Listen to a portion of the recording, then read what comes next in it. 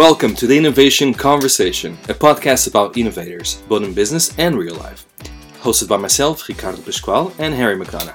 Today's episode is sponsored by Hyperskill. Hyperskill is a learning and training platform that enables people from all over the world to learn new tech skills.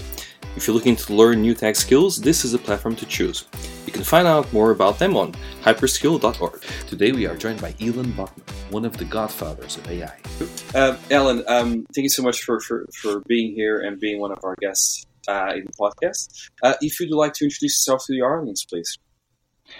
Sure. Let's see. I've had about a 30-year career. I co-founded and sold a software company to Thomson Reuters. I was a hedge fund portfolio manager.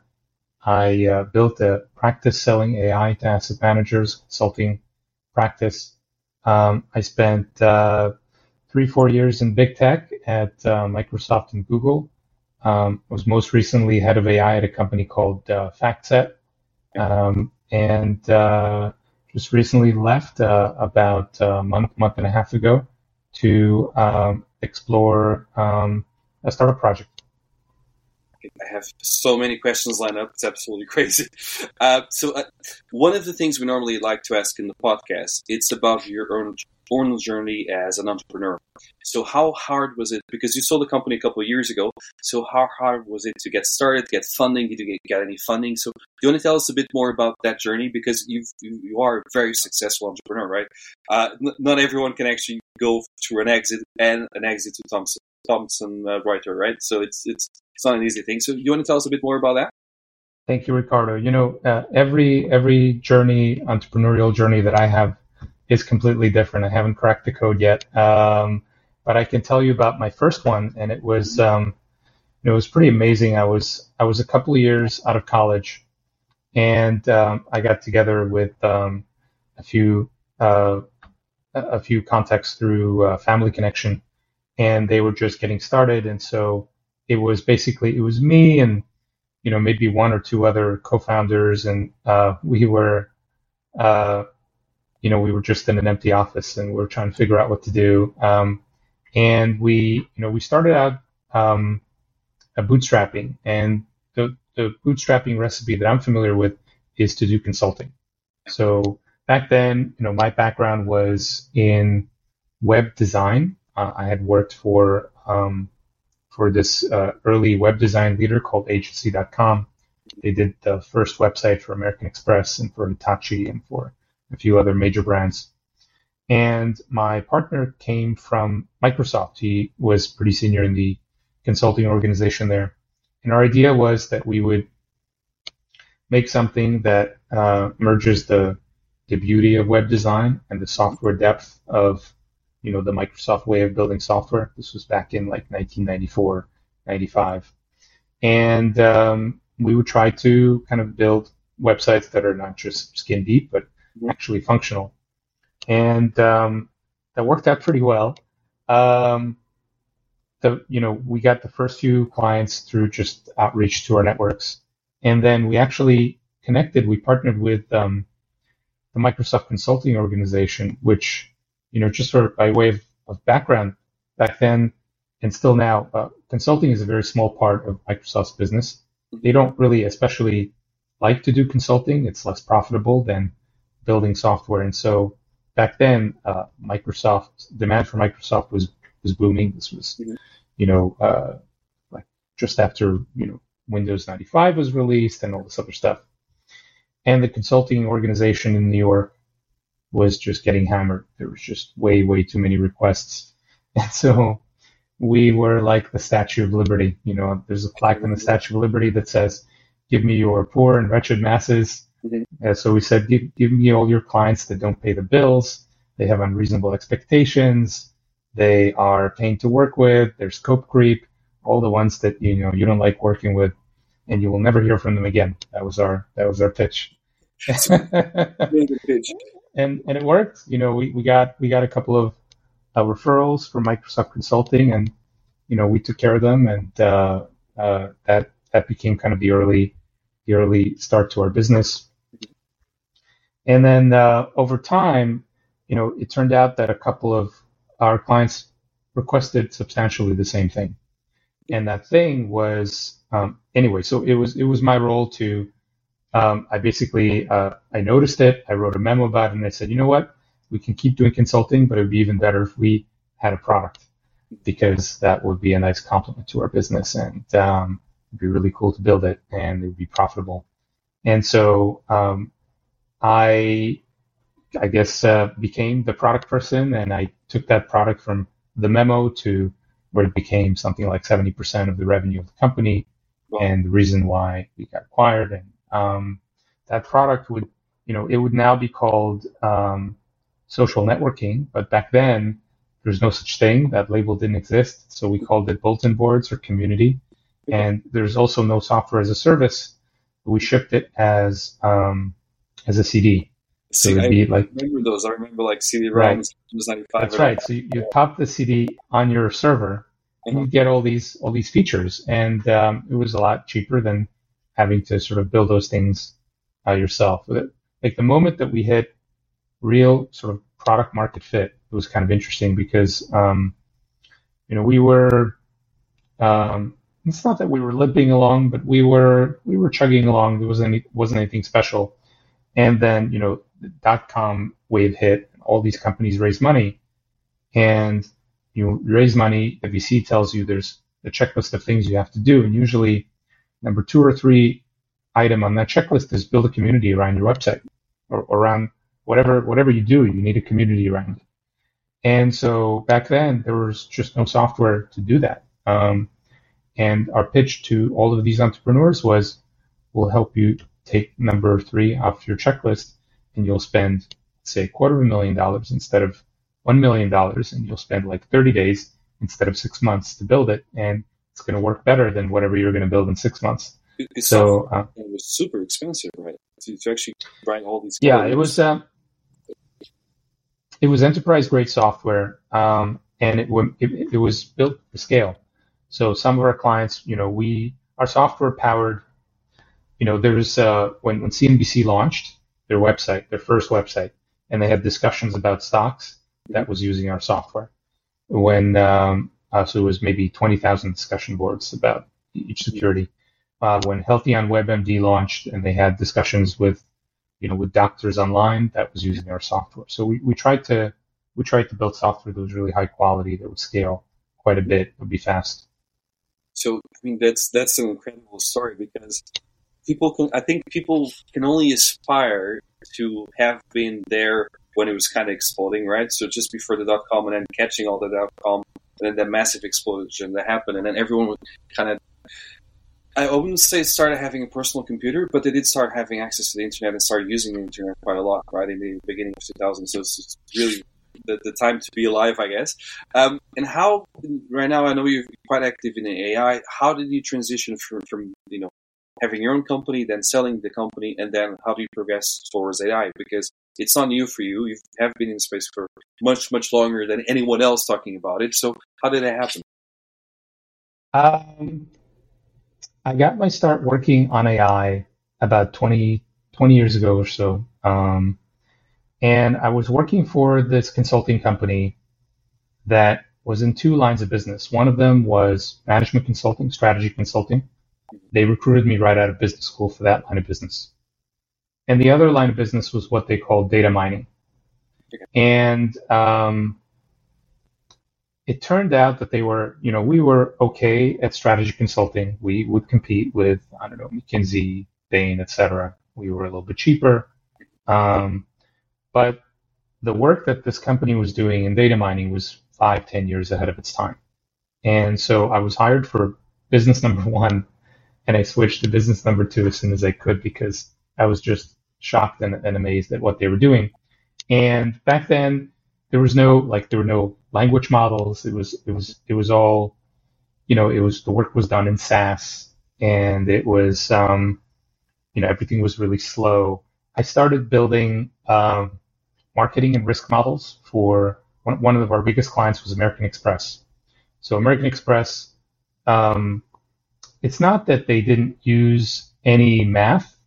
Mm-hmm. It's that before we came on the scene, they would use, let's say, to make a decision about whether to give you a line of credit or not, they would use a really simple model like linear regression or logistic regression or something like that. And we came in the early aughts, early 2000s, and we basically, brought forward so linear regression was invented, I don't know, in 1870s, 1860s, was used by some statisticians, maybe even older than that. Logistic regression is from the 1960s.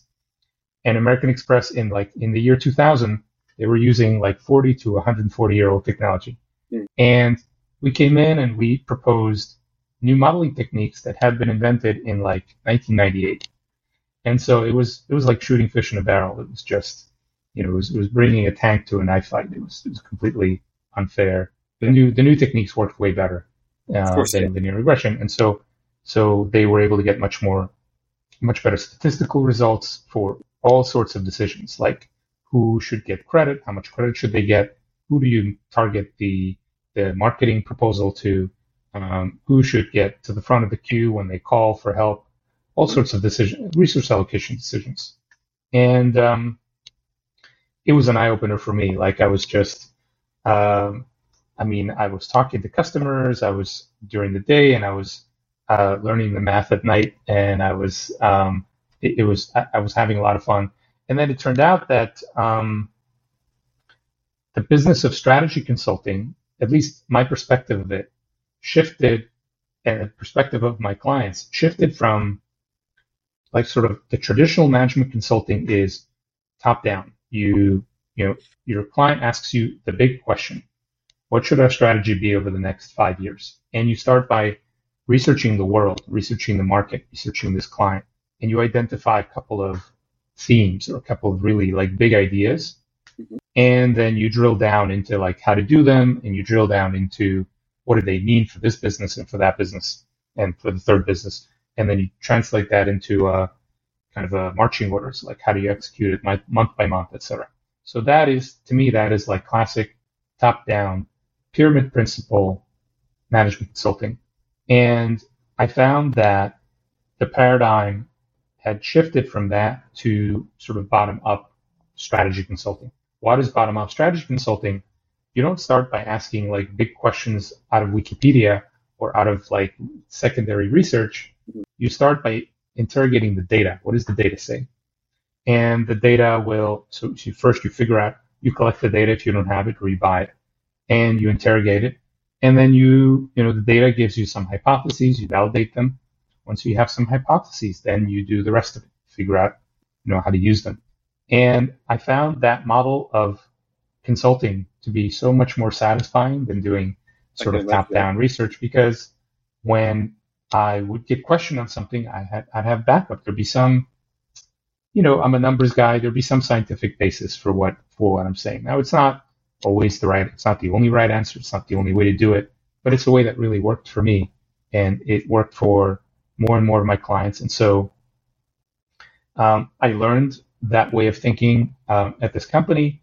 And then, after the company grew, got acquired, I left and I started doing some of my own consulting, and this was the way that served me. But Ricardo, I've been doing this for 20 years, and I have never seen what's been happening in AI over the last year has just been completely different from the 19 years that preceded that. I was just about to ask you about that, because it feels that people, everyone's talking about AI now, and rightfully so, but they don't actually realize there has been a lot of growth up until this stage, right? Now it's just it's just the tip of the iceberg. There's actually quite a big chunk of ice underneath, the waves. So I was just about to ask you, what do you think is happening now? How do you see this? How impactful do you think the current evolution of AI is for everything that we do? I could tell you that the feeling that I get from being in this moment, I feel really fortunate, and it's very similar to the feeling that I remember having in 1995 working in an internet company. I mean, it's really exciting, and at the same time, it feels so early. It feels like there's, we're trying to build these things. We're excited about these new capabilities, but there's so much left to do. There's just this wide open space, and we're just at the tip of the iceberg. It's like if it's not even the first inning. It's like the first 5 minutes of the game. That's what it feels like to me. But in terms of like what actually happened, I mean, I don't have an especially contrarian view. I think the fact that ChatGPT is the fastest growing product in history, and suddenly unlocked all of these capabilities and showed that you could just throw some more data and compute at this problem, get a magic moment, and now that toothpaste is out of the tube, and lots of other people are able to replicate parts of it. It's very, very exciting. It feels like, to me, it feels at least as impactful as the creation of the internet, and maybe at least as impactful as, maybe even bigger than that. Maybe it's electricity, maybe it's fire, but I'm quite optimistic about it. I think it's going to be a new revolution, right? The same way we've had all these revolutions throughout history. I think we're at that stage where everything's going to change, and rightfully so, and for the best. I was listening to a famous podcaster the other day, and he was saying it's the same change we watch when people transition from having horses everywhere to having automobiles, and that happened, overnight, right? It was night and day, and I think that's probably what's going to happen with this type of AI. Should we be concerned? Because there's a lot of, if you read, I don't know, those type of weird newspapers that say, "Oh my God, AI is coming to take your job," and this. But to be honest, I think we're at that stage where it's actually quite good. But should we be concerned? What do you think? Yeah, it's a really good question. I actually get asked that a lot, Ricardo. So I think that there are two future scenarios that could cause concern. And I think that they're actually very, very different from each other. And one really is worrisome and one isn't. So the first one is AI is going to take my job. Yeah. That is a very concerning future scenario. The second one is AI is going to take my freedom. Yeah, that's a So I actually think that the first scenario where AI is going to take my job, it looks really concerning. It sounds really scary, but I actually think that is the utopian scenario. There are a lot of jobs that I wish AI would take.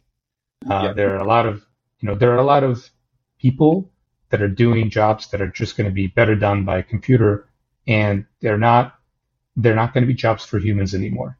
Like those humans are going to be much happier at not doing those jobs.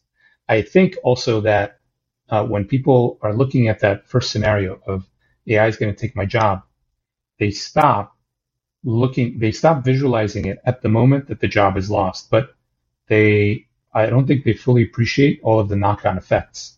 So if AI takes all of these jobs, that means that it's going to be able to do these jobs better and cheaper. That means that the things that these jobs produce are going to become so much better and cheaper. So, imagine that you need a proofreader, or you need a lawyer, or you need an editor for this podcast, or a booker to help you find guests. So you could do a little bit better than me next time. I doubt we were going to do any better than you, and I think we've reached the pinnacle of the highest quality guests ever. But, Thank you, Ricardo. But you can imagine how, as an entrepreneur, you consume all of these services. Maybe you do them yourself. Maybe as you grow, you'll decide to outsource them. So today, your option is basically outsource it to a human, and hopefully they're good at what they do.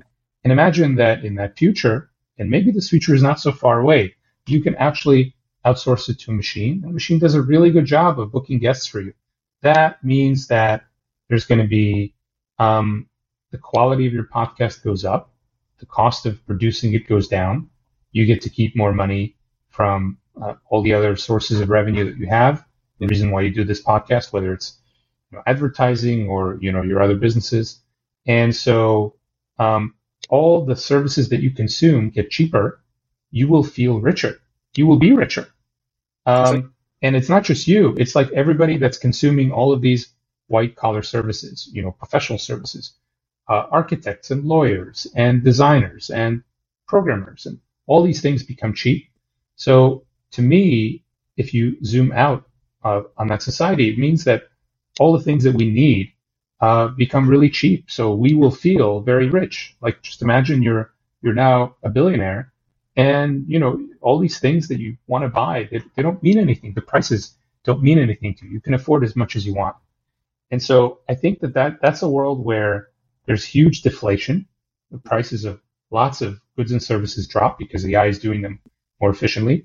If there's so much deflation, that means basically we all feel richer, even if we don't make the numbers might not be higher. It's not like my income went up, but my expenses went down. And so I feel richer and I am richer. And I think in that world, just fewer people need to work. So in that world, I think that, those people who lost their jobs, maybe they'll find other jobs, developing, something that's higher value. Some of them will become, maybe instead of being a lawyer, you might be an engineer training law chatbots or something like that. But it's not necessarily like not everybody's going to switch. Some people will become artists because basically whatever change they have left in their pocket is enough to live on. And as a society, I also think that we'll be able to afford to support these people because we will have so much, because all these things become cheaper. So I think that world is a world where, there's going to be something like universal basic income, and we'll just be able to take care of all these people. That's not going to be a problem. Right there. That is one of those that you never know how it's going to go, right? Yeah. But I was just thinking about something that, people being scared about all this transformation and how it's going to impact. I think people fail to realize that they can actually upskill themselves by using AI. Because, for example, you think about tutoring and you're in school, you're trying to learn something, the teachers are not, that good. Nowadays, you can probably go on YouTube, can probably go on Google and find the right information, but it never really does explain it to the level of detail you need to. However, on ChatGPT, it will tell you exactly what you need to do, how you need to do it.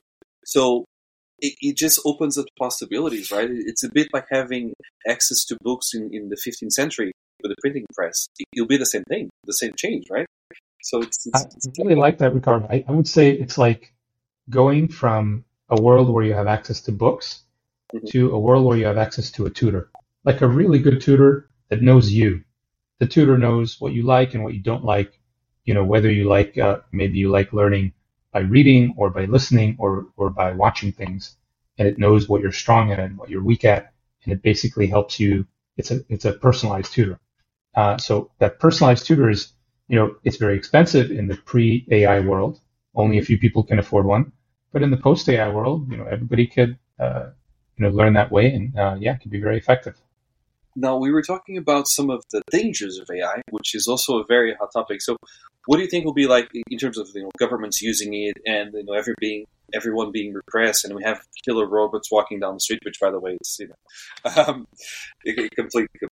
people are absolutely crazy when they say that. But what do you think those are some of the things we should be concerned about? Because there is quite a lot of capabilities, and I know some of it, but I'm pretty sure you know a lot more about it than I do. Should we be concerned about it or not at all? Ricardo, I may be one of those crazy people. I am pretty concerned about it, actually.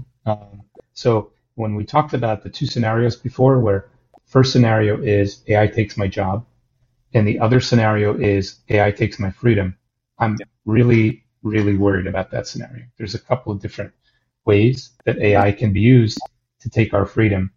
And the simplest way to think about it is the Terminator scenario. So we've all seen the movies.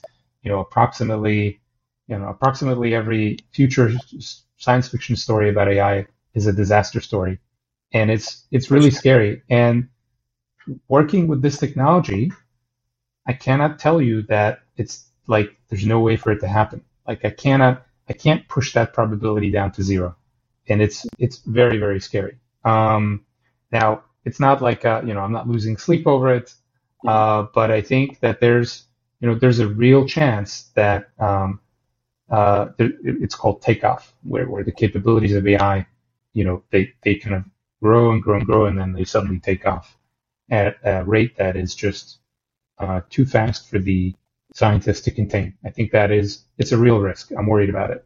And also, even if you ignore takeoff, even if takeoff is too science fiction to think about, Mhm. AI is the kind of technology where, it's really asymmetrical. Um, it's not like nuclear power, for example. So, if you're worried about nuclear proliferation, um, to create a nuclear bomb requires the resources of a nation state. It's Yeah. incredibly difficult. You need to set up this enrichment program. You need really high grade scientists and equipment and all these. You have to buy these things that are not available for sale. And so it takes so much money and so much time that only a few countries in the world have been able to do it. And those countries have been able to contain this technology to some extent. It's not perfect either. AI is not like that. AI, it's, as an individual, you can have a breakthrough. Like Yeah. today, we're not too late. We're early enough in the process where an individual can publish a paper and invent something that nobody's ever thought of.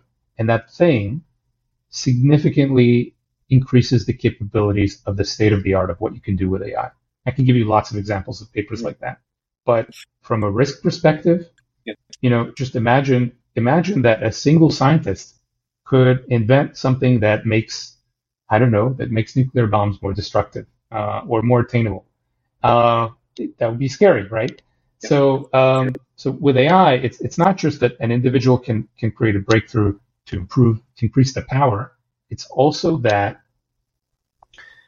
training these large models and all of the infrastructure around AI is getting cheaper at a very, very fast rate. So, um, so it's really asymmetrical. By the way, I should mention these ideas are not mine.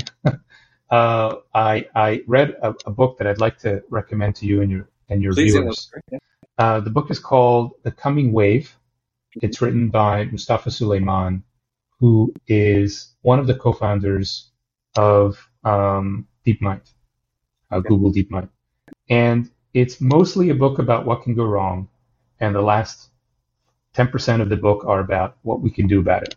I was just about to ask you about it because it's quite yeah. Yeah. So it's a really interesting book. In the last chapter of that book, he talks about a framework for defending against these problems, and it's I'm not going to do it justice, but it's these concentric circles. It's the way that you design any kind of security system is not a single barrier or a single line of defense, but many, so that if you breach the external line of defense, you have the internal one, and it's like a bullseye. Yeah. And so, and again, I don't remember all of them, but one of them starts very, very close to the researchers, and it basically says that every model should have a built-in auditing system that describes what the model does and is available to not just the team researching it, but to other people that want to inspect that model. So it's kind of like you should be able to have like a little diagnostic, like you have a diagnostic port on your car. You can plug in a USB or something, and the car will tell you. Yeah, all cars have it since then. All cars, right? That's right. So the car will tell you kind of how it's feeling. If some things are rusty, some things are according to spec or not. So what he suggests is there should be, and it's a standard port, like the same USB thing will work on any car and can read data in the same. Cars have standardized on this. So he's suggesting that should be a diagnostic port on AI models, whether that model is built, by OpenAI or Anthropic or by WeChat. There should be a standard way to inspect them. Another wider sort of circle that he talks about is that all AI labs should run and publish their test results in a way that in a public place, so that individual researchers can inspect those results and spot any kind of problem. So there'll be like some kind of protocol, they publish it, and you and I can go check that ream of data and see if we, and it adds transparency. So he basically has like, 6 or 7 or 8 of these concentric circles, and they go all the way from the individual team up to something that requires the society to make an investment. But I hope some of these things come true. I hope that these mechanisms get adopted. how do you prevent nation states, how do you prevent certain countries from developing capabilities like this? Is there a way of controlling it or not at all? Because right now, as you actually said, you're talking about nuclear technology, and we know there are certain constraints about getting uranium, getting plutonium, then reaching them, and we can track that via satellite, saying, okay, you have this, it came from that source, so forth, so on. How do we stop countries like, I'm going to give North Korea, I hope I never go to North Korea because then I won't be allowed in, I'll probably get stuck there. But how do we prevent, countries like North Korea from creating capabilities that would, scare us all? So how do we stop that? Yeah, it's a serious question, Ricardo. I don't have an answer. I think that the only way to compel nation states to do something is through some kind of an international treaty and political pressure. And there's no magic bullet here. Some of these things require very, very broad agreement and broad coalitions to make something happen, but not all of it. So there's some things that we can we could just start doing the right thing locally. And there are some things that just will require massive agreement and will probably take a while. In that sense, I think that this problem is not unlike, it's not unlike the environmentalist movement. We have to take care of our planet. And, how do we force the worst polluter to stop polluting? Well, it's going to be really hard to force the worst polluter. But it doesn't mean that we should just throw up our hands and say, well, if China is going to keep polluting in, such and such province, it means that I don't have to worry about the environment at all. So exactly. you take whatever steps you can. You start with your own bed, right? You make your bed, keep your, you lower your own carbon footprint. You think personally, and then you think about your circle of friends, your local community, and you kind of grow from there. But then the question would be, because we can always, the way we present ourselves and the way we organize ourselves, it is done in respect with our values, right?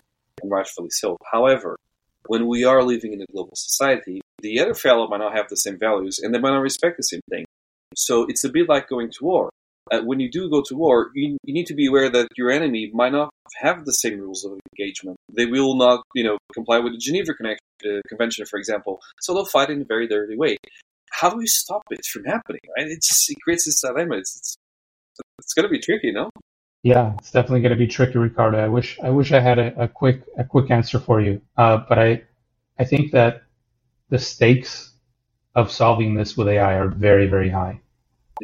Because if we don't get it right in warfare, then the risk is that there's going to be a war that doesn't follow the rules, and it's really going to hurt the combatants in that war. Yeah. The risk, if we don't get it right in AI, the risk is that there is AI takeoff or an AI weapon, and it just wipes us out. I mean, I think it's an existential risk for the planet. It's not unlike global warming. A question on that. So there's I guess a gap right now between the online space and the actual physical capabilities of AI, right? Mm-hmm. We don't have killer robots yet. How do you think all these bad nation states will be able to produce, for example, killer robots, or have that enough technology to actually disrupt us fully, or we're still very, very far away? Because we look at that company, what's it called, Boston Dynamics? Is it Boston Dynamics? Sure. They produce all those advanced robots. So when I think of, okay, let's incorporate AI here, it's quite powerful. But then I also know that other countries don't have it, so that makes me feel a little bit safer at night. Do you think that transition will be easy or not?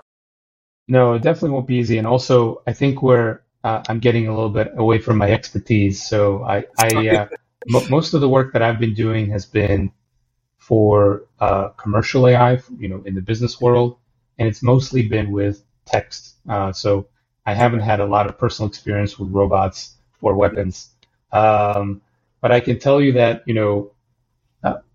autonomous weapons, AI weapons that can actually make the decision to pull the trigger, they exist.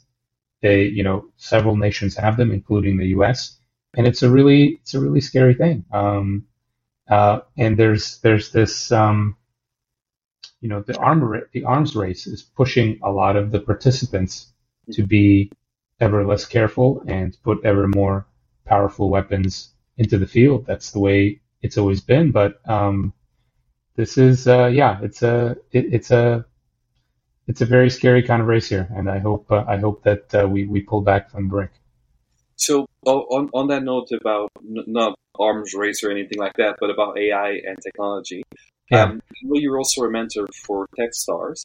Yeah. I was just asking, do you think that a startup can still exist without AI on something that they do, or that's completely off? Now you need to have AI. Everything needs to be around AI. I heard a recent statement from a venture capitalist. I think it was in Sequoia or maybe A16Z or one of those large funds, and they said that over 90% of incoming pitches are AI related. So I guess it's possible, but pretty slim.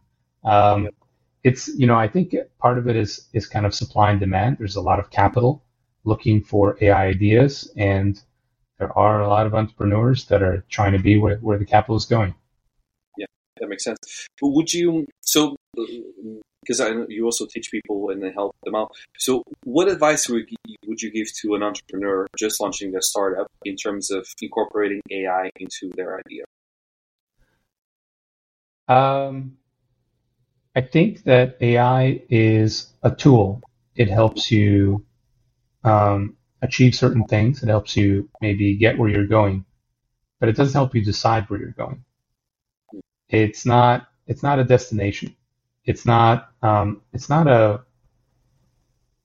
doesn't produce value by itself. It helps you produce the value that you want to produce. So it's a means to an end.